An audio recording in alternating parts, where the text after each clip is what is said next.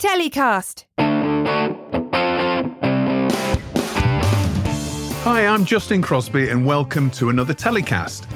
My guest this week is one of the content industry's most experienced and successful factual executives, Jane Root from Nutopia. Hi, Jane. How are you? Hi there. Great to see you again. Last time I saw you was Edinburgh TV Festival, That's I think, where we had yeah. a quick chat on the show, which was great, but delighted that you're direct from Washington and you can spend a few minutes of your time having a chat. So thank you for that. How's life in Washington? At the moment, it's very snowy. So it's great to be here. Great to be here. We talked about a number of different things in Edinburgh, and this already seems an awfully long time ago, and there's lots of change, lots of disruption happening in the content industry. We're going to cover that off a little bit later in the show. But first of all, it'd be a really good idea, I think, if we can talk about your career background and get an idea of how you initially got into the TV industry, what your first roles were, and talk us through how you got to being the CEO of Nutopia, because I know you've held lots of really influential positions at channels as well as other production companies. So talk us through your career journey today. Well, if you want to start at the beginning, when I was 17, I did a journalism course. I decided not to go to university straight away, and I did a 1-year journalism course at what was then the London College of Printing. And that was the best decision I ever made. And I then went to college, but after that, I worked as a freelance journalist, and including doing some stuff for the British Film Institute. And that led to working on an independent production with Michael Jackson, who went on to run Channel 4, amongst other things. And we set up a little company. I worked for him as a researcher, and then we set up a company together.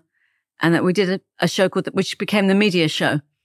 And we did that for a few years. And that kind of became wall-to-wall TV. And then I got to a point in my career where I kind of got really frustrated by the fact I didn't know what broadcasters, how they really worked. You know, I remember making a list of all the things I didn't understand. I didn't understand about research or about scheduling, which was still very important then, or about budgets for big things. And Michael, the same Michael, had been pestering me to go to work with him at the BBC. And I'd always resisted, but it got to a point where I thought, I'm going to do it. So I left wall to wall and went to the BBC. And what was the main change being on the other side of the fence, if you like, after wall to wall when you were at the BBC? Because obviously was that initially to be BBC Two controller? Or? No, I did an intermediary job, which was called the ICG, the Independent Commissioning Group, whose job was to buy things from independents. And at that point in time, the BBC were really making a mess of working with independents. By law, they were supposed to get 25% of their shows from independents, and every year they failed to do it. And so, because I'd worked on that side, my job was to find the good ones. Find the good ones. And also, and we had this amazing team. Kevin Ligo was in charge of entertainment. Tessa Ross was in charge of drama. And so really brilliant people. Nicola Moody, who I still work with, was in charge of factual. And we used to say to the channel controllers, kind of like anything they wanted, we could find someone who could give it to them. And it was like a different attitude in the BBC, that we were able to get them what they wanted. And independents were more than happy to work with us. And did it feel a little bit in those days, a little bit us and them? Oh God, completely. We were absolutely like not loved by BBC in-house people. We were the bad kids who we were seen as wrecking the BBC, because we were bringing on all these outside companies. We were not popular. And then you moved on to become controller of BBC Two. What was that experience like? How long were you there as controller? 5 years. Right. It was wonderful. It's like one of the best jobs in the world. I was also working for Greg Dyke most of the time, which was amazing. And although we never felt it at the time, with hindsight, we had lots of money and incredible freedom. We just did things, you know. The weird thing about the BBC then was that you had to be really radical to do new things and get rid of things that people really hated you for, which was sad. But we managed to do just really great, fun things. You know, The Office in comedy. We did Coast. We did Who Do You Think You Are and The Apprentice. And we just had fun. We had a really great team. We had fun. Yeah. Well, there's a huge number of hits that you've just mentioned there. What was the show that you were most proud of, do you think, that you commissioned at BBC Two? I don't even know if anyone will remember it, but we did a thing called Greatest Britain, which was about a kind of interactive search to find the greatest Britain of all time, which kind of people got really obsessed by for one summer. And that felt like really like connecting the whole country together. And that was exciting. And The Office, I think, is the one that's kind of people remember. Although that was a little teeny show. It wasn't, people say, oh, must have been such a huge thing to commission. It was really cheap. It was like, you know, we had all these big stars like Steve Coogan and people and Victoria Wood and, you know, and Ricky and Steve were cheap. And did they come to pitch directly to you? Tell me about the time when that pitch process for The Office. It was a really good, I remember it very clearly. It was at the end of an entertainment session with the team and John Plowman and his amazing team. And they said, oh, we've just got something to show you at the end. And it was this little tape that Stephen Merchant had made on a trainee assistant producer's scheme. And it had Ricky standing next to the photocopier being the David Brent character. And the two of them just like talking to each other. And it was really funny. And we were all kind of just like, oh God, we've got to do a pilot.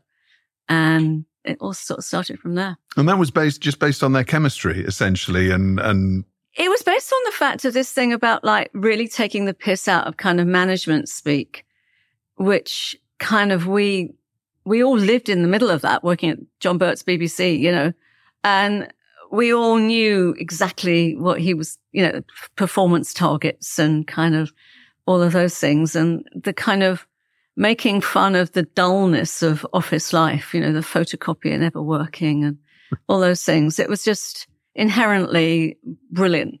And yeah. And so when you moved on from the BBC, that was to Discovery, yeah, is that right? I moved to America for Discovery. And tell us about your role at Discovery, because you were president, weren't you? Yeah.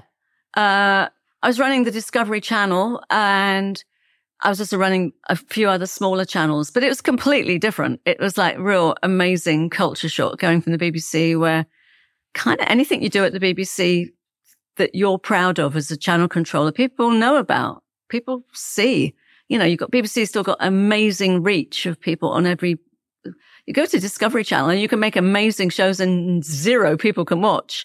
You're also dealing with advertisers and affiliates.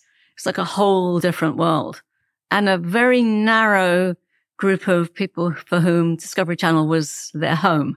Very different from the BBC, where you're big, broad church of, you know, almost everybody. Must have been a bit of culture shock there, was there not?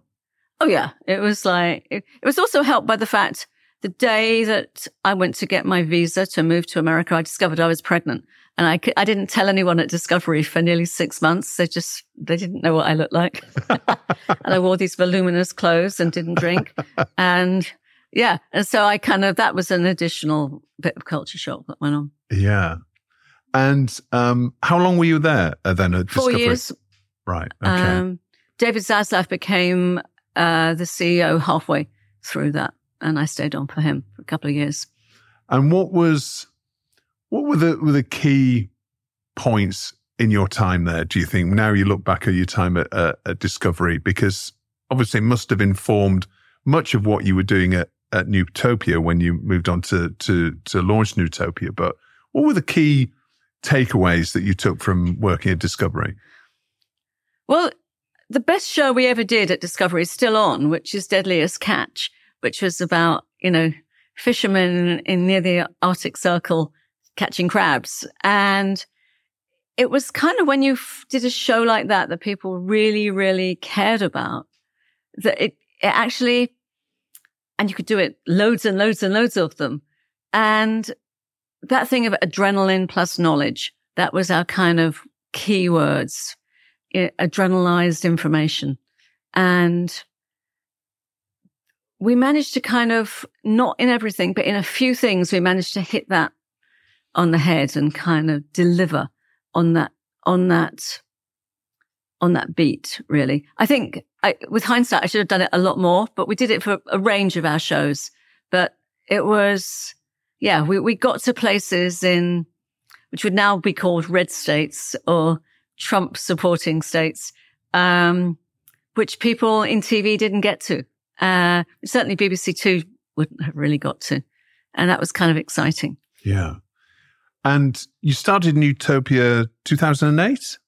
I think so. I can't quite remember. Yeah. Well, my research tells me that. So, and you really have been credited with creating a new type of show, the megadoc. What does the word megadoc or the term megadoc mean to you? And what was the thinking initially behind creating that as a There was new a piece type of research that I saw at the BBC, which has influenced my whole career, which was it compared the numbers of commissionable programs for particular slots. And for single documentaries, there was like 60, 70 great films for every slot. Like we would commission 3 or 4 of them a year, our part of Storyville. And quite honestly, they were all, once they got to me, they were all great films by great people who really cared about them. And you could have like thrown darts at Post-it notes and they all would have been great. And then at that point in time, the BBC had billboards and posters and huge marketing campaigns. And I realized it was my job every year to kind of have 3 press conferences with 3 really big deal things in them. And you hardly ever got offered any of them. Like network defining, we called them. And they just weren't there. They were, we'd made them up ourselves. A lot of the big things we did at BBC Two.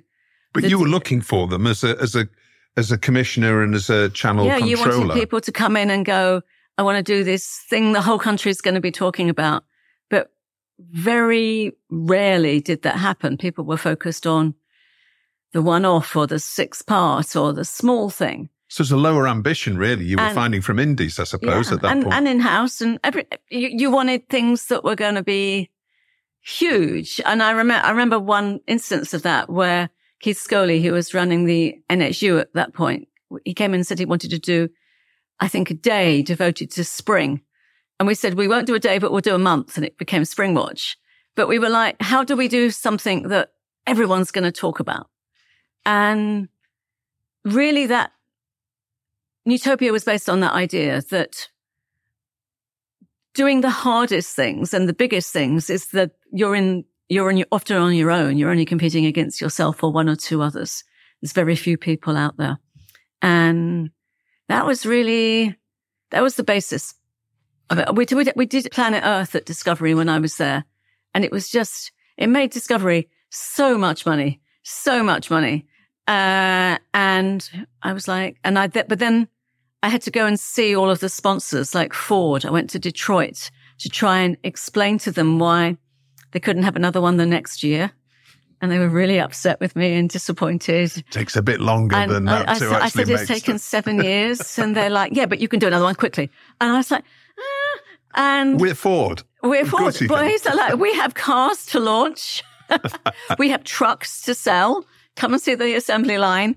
And if you can't give us a show, then somebody else will. That was like, looking at these ring of Ford executives. I think I was the only woman in the room kind of trying to say it takes quite a long time to make these natural history things. And you think, this is, doing really big things. And I suppose I've always been like that. I mean, it's like, look at movies at the moment, Barbie and Oppenheimer, you do really big things and people respond to that. Yeah. And I suppose when it comes to factual and setting up a independent production company focused on those big ideas, that must have been difficult in the early days because, as you say, bigger ideas take longer to produce and take longer to get commissioned, presumably. Was it instant success at Nutopia? The first show we made was a 13-hour history of America called America, the Story of Us. It was the very first show that we made. And I knew people at History Channel, quite a lot of people who'd been at Discovery had gone to History. And we just had this idea that I was on a plane and I was looking out the window and I thought maybe you could just see the cities rise up from the plains. And that kind of became the beginning idea that could you show the invention, use CGI to show the invention of America, and also use the kind of deadliest catch kind of sense of heroism and all of those things. And it coincided with Obama on his run for the presidency and getting elected. And so there was a very hopeful moment in American life, and people felt that they wanted to see that aspiration in American life. And presumably US networks and streamers now are your main clients. Is that true? We've always focused because there's just more opportunity. I mean, I love the BBC and Channel 4 and ITV. I really do. And I think they're incredible organizations. But, you know, at BBC Two, anytime you wanted to do anything new, you had to kill somebody's baby. At Discovery, like, I mean, there was a moment when I said to people, kind of, show me the 5-year rollout of things. And they looked at me as though I was insane. And they said, we could show you the next year, but it's got a lot of gaps. And if you did well at Discovery, you'd get more money and you could make more shows. That was how it worked. But, so there's more opportunity. And we'll come and talk about the change in the landscape of TV and digital video in a second. But just going back to what you were saying about Obama and, how Nutopia coincided with that new way of thinking. On the flip side of that, when Trump got in, how did the Trump presidency affect the type of shows that the networks in the States and the streamers in the States were commissioning? I don't know that the Trump presidency really did that much. I think it's now really where you're seeing the level of antagonism that there is between people, that it's really hard. I mean, America's Story of Us, there was like broad agreement about this is our history and it has great bits and it has difficult bits, and we survived and made it through. And I'm an American now, so I say we. And we, we're proud of our history. And at a time now where you have presidential candidates who can't quite bring themselves to say the word slavery about the Civil War, it's so divided. So I think that series was introduced by Obama and interviewed Donald Trump as an interviewee. You wouldn't get to do that now in the same show. So.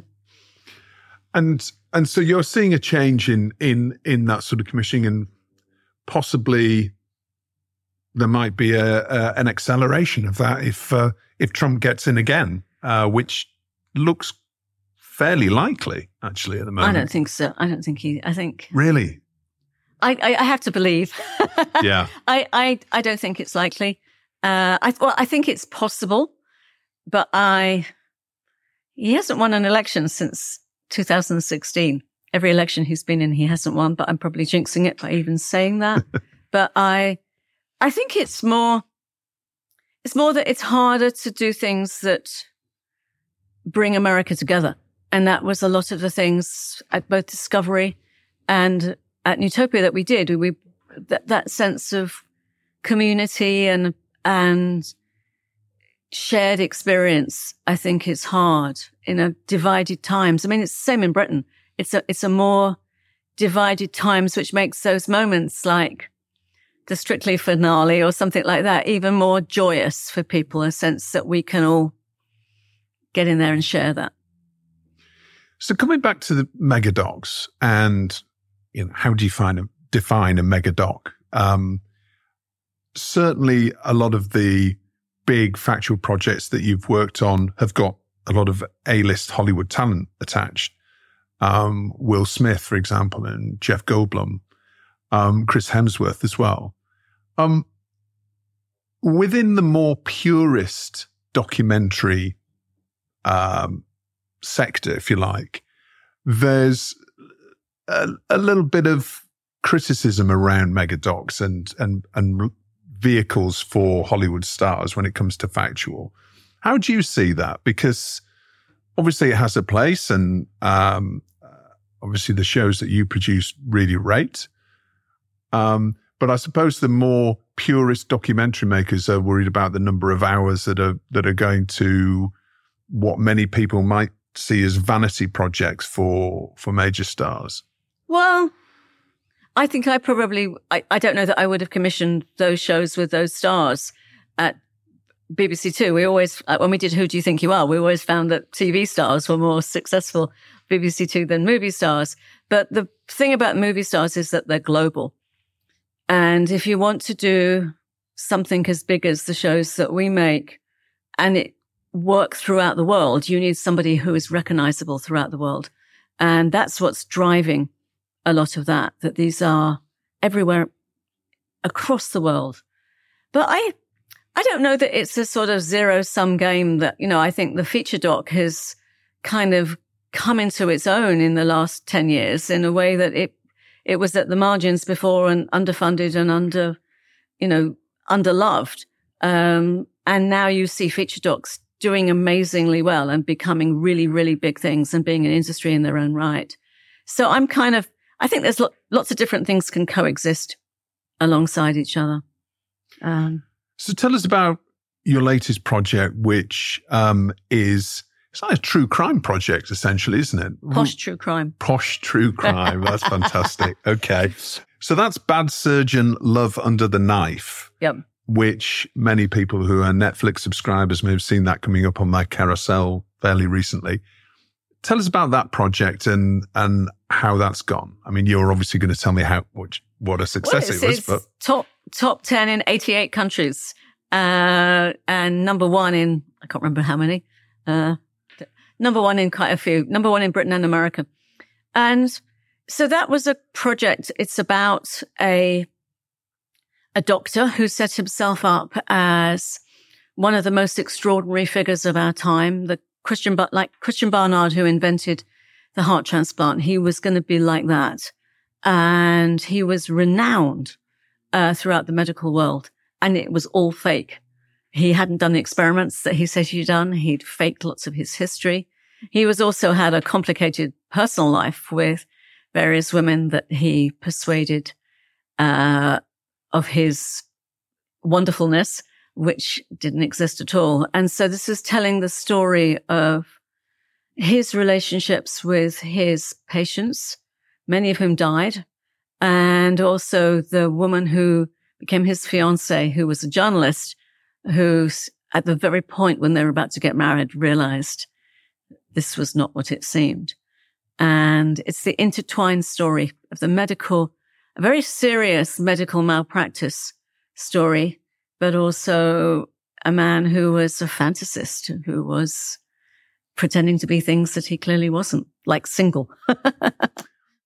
So true crime, Jane, is that a sector that you've worked in a lot before? Is that Nutopia's first true crime project? We did a series called Vendetta about an Italian anti-mafia campaigner and who was accused of being a mafia member, and which took us a long time to make in the same way that this one did.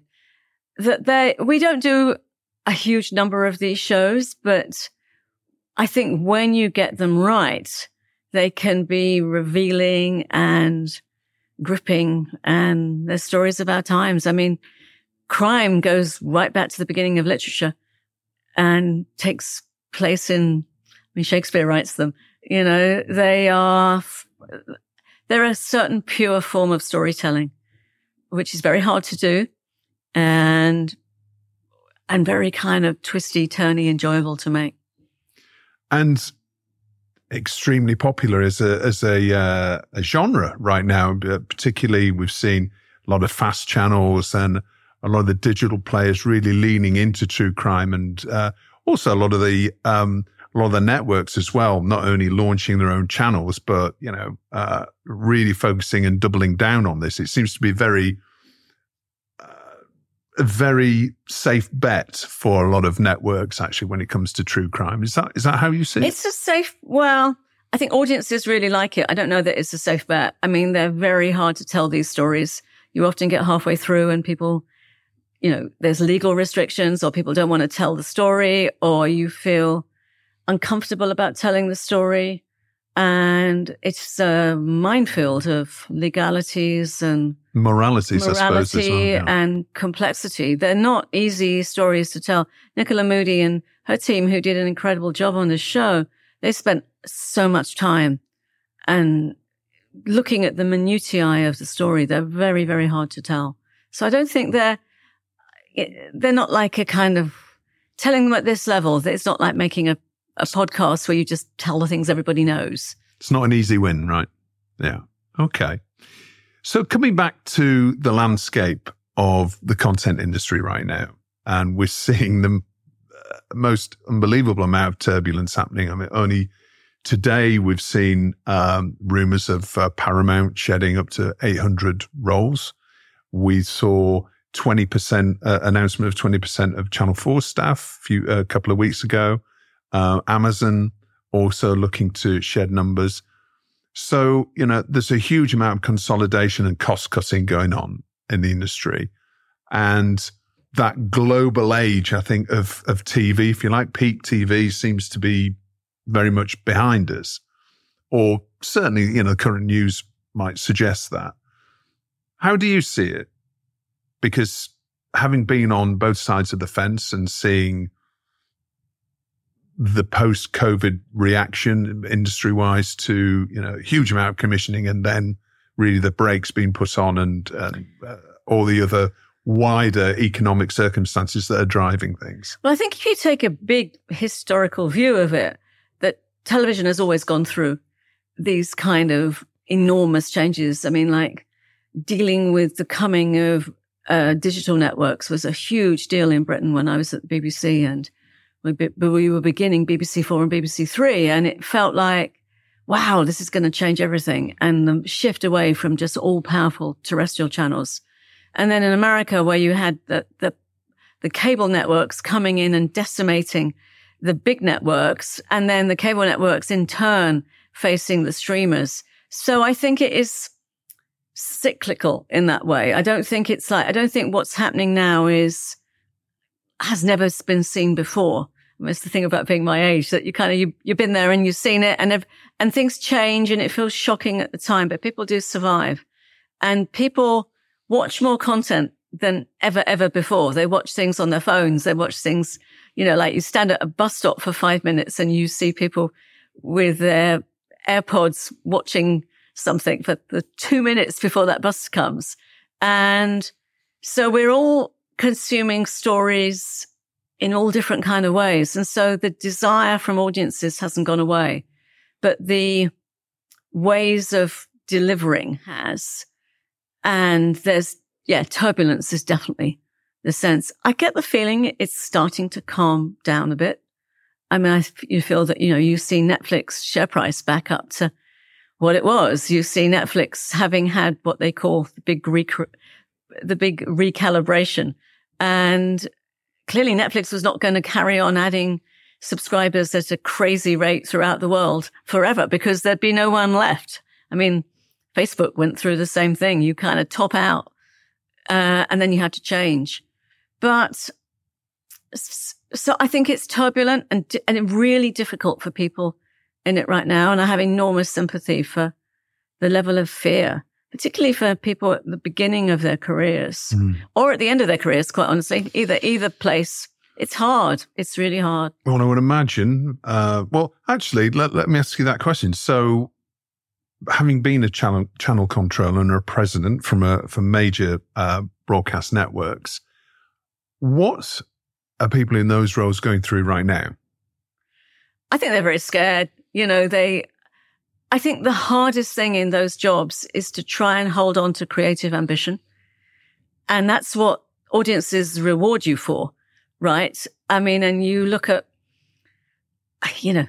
Traitors or Mr. Bates versus the Post Office or feature films or there's people reward innovation, and that's my has been my mantra from the very beginning, and I still believe it. And I think now audiences are smarter and cleverer than they ever have been. I mean, and I think it's harder to make the big bets than it ever was, but you never really break through by making the small bets. Yeah. And how are you preparing Nutopia then for the year ahead?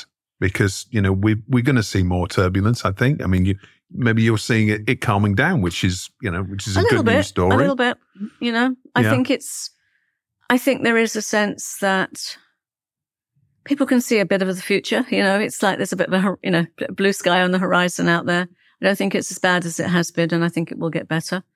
I think the advertising industry is a cause of a lot of the coming problems, because clearly television advertising has been fantastically lucrative, and the disruption to the advertising industry is the one that's really not going to go away. Yeah. And when it's that shift to digital, it's that shift to social, all that money. Yeah. And all that money. And so that's the really big thing. And it's interesting. People in TV probably don't look at that as much as they should, because that's the underground tremor. I think that's we're on the back end of a lot of that. But we're continuing to doing what we're doing. We try and be really innovative still. We still believe in really big things. We really, really do. We're making enormous shows right now, and we're also managing to sell some really big shows. So it's not really affecting, when you're setting out for a new year, many production companies will be looking at, okay, let's just, maintain the business for the next year. And let's still try and get as many commissions as we can, of course. But the reality might be that there's just not as many projects being commissioned. There's not enough, as much money from networks and streamers. I mean, you're really approaching things as business as usual. Is that sounds a bit flippant. I don't know that I'd do that. I think we're certainly trying to, in some ways, hunker down. We recognize that prices have come down. That's definitely the case. And being more efficient and effective in how you make things, I think there's no way around that. But like I say, trying to hang on to innovation in the middle of the turbulence, because that's the thing that's going to get you through, right? It's like, that's the thing that audiences reward you for. And if you can get to that magic thing of something people want to see, but feels different. And I mean, Bad Surgeon isn't your classic true crime thing. It's something a bit different. It tells a criminal story, but it's also about people's lives and about medicine, which it used to be that people thought you could never make shows about medicine that would get a lot of viewers. So, you have to just find those green shoots and work them. And you talked about downward pressure on budgets and being able to make things for less. Artificial intelligence has been a huge, news story really over the last year, 18 months. And the TV production industry is really starting to grapple with that and implement it across various different types of, pre and post production. How are you using AI at Nutopia? Well, we're working on a big project that I can't tell you anything about, but which is involving visual effects that people always said couldn't be done. A particular story that we've been trying to tell for a long time, and people said couldn't be done, and we think AI is going to help us tell that story. So again, I'm being like the stereotypical optimist here, but like I feel like, and that's the main way that we as a company are interacting with that, which is innovation, I suppose. Yeah, it's interesting. It's very similar to what Leo from Full Well 73 was saying last week, is that they're going to be looking towards more immersive experiences than their live experiences. And I gave the example of the Moonwalk exhibition happening in London that Tom Hanks is involved in. I'm going this week, yeah. Well, there we are. So, that was my question really, is that mega doc, you have amazing actors, amazing production quality on many of the shows, all the shows that you create. Is that an area that you can see yourself exploring going forward? I think it's interesting. We before COVID, we were working with some people who were setting up a huge project in Las Vegas and kind of COVID sent it on another direction. But yeah, I think all of those things that are kind of factually at some level based, some kind of factual in there, but are also about delight and excitement and innovation. That's, exactly what we do. And finally, and I know you can't tell me what projects you've got in the pipeline. I mean, you just referred to one, but anything else, any other genres that you're currently working in that we might see new big projects coming down the line? In the next month, you're going to see at least 2 new mega docs announced and possibly 3. I can't tell you what they are. All right. Well, maybe people at Real Screen Summit might find those out. Who knows?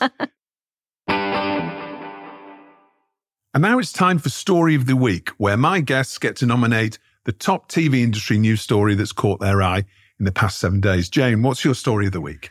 It's completely predictable, but it has to be Mr. Bates versus the Post Office, which I'm now reading about in the New York Times in America. So it's captured the world in that way. And I just think hats off to everybody at ITV who put the money and the promotion and gave it that prime January slot and really went for it in a way that it's kind of a classic story of a little hero who takes on the world, and just so well done, and really astonishing moment when a piece of drama manages to change the world like that. Yeah. Well, I'm excited to have Patrick Spence, the producer, on the show next week, actually. Oh, wow. Well, huge congratulations. It's just amazing, amazing thing. Yeah, I'll pass it on. And it's interesting, it's made the New York Times. So has it made any sort of other impact? Has it actually been broadcast over in the States yet? Or No, I don't. No, not yet, but I'm sure it will be. Yeah. But it's such a British story. I think it's also a sense that so many of the things about it that make it wonderful. You don't know what the post office is in Britain or those little post office places. It's a bit hard to communicate in some ways, but lots of people talked about why was this getting all the attention when there had been a brilliant panorama and brilliant news stories? For me, it's the finding the hero. And I think that people often neglect to have a really heroic, how much it can do for you as a viewer to have a hero. And so I think that was a brilliant choice. Yeah. Well, I'll be fascinated to find out, how it's going to travel internationally, because as you say, there are lots of common themes there in terms of the underdog story and fighting against, say evil sounds a little bit over the top, but, righting the wrongs that have been done and people that have been, treated so badly. I read one thing which said it was like an Ealing comedy in a way, which I thought was kind of interesting, that kind of reference to like the small coziness of the world. And they clearly made choices in making it. Like, I don't think Mr. Bates lived in a house anywhere near as beautiful as that. And yet putting that house in that place somehow evokes all of those very clever ideas about countryside and all of that. So it's beautiful piece of work.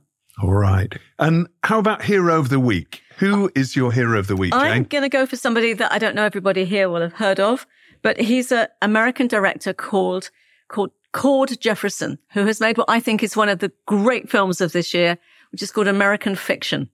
I don't know if that's come out here yet. Not as far as I'm aware. It's talked about. Oscars are coming up and it's on people's lists as nominees and all of that. It's a satire about a Black professor who writes very academic and boring books and can't sell them, and who decides to write a book in a satirical voice of someone from the ghetto. And he calls his book Fuck. And he writes it because he hates all the publishers who are printing all this stuff, but it becomes a huge success. And it's the story of race and movies and publishing.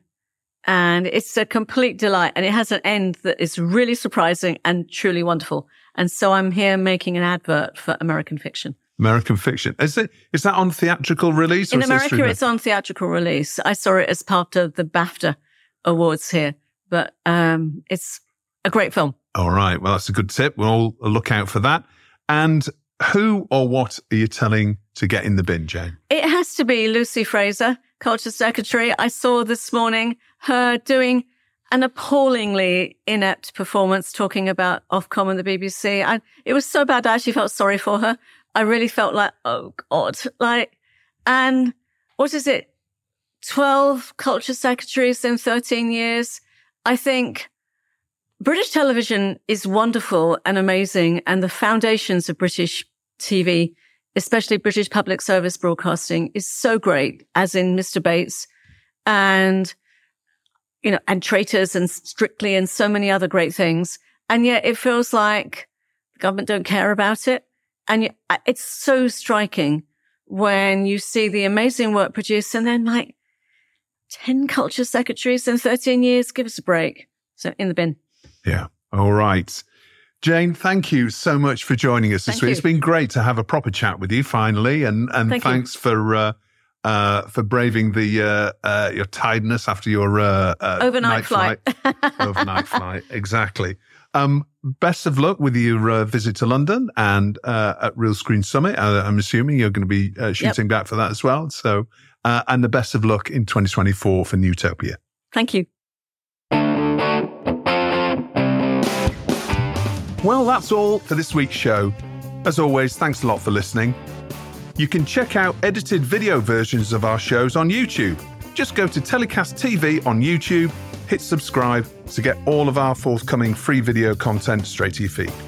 Telecast was produced and edited by Spirit Studios and recorded in London. My guest next week is Mr. Bates and the Post Office producer, Patrick Spence. Until then, stay safe.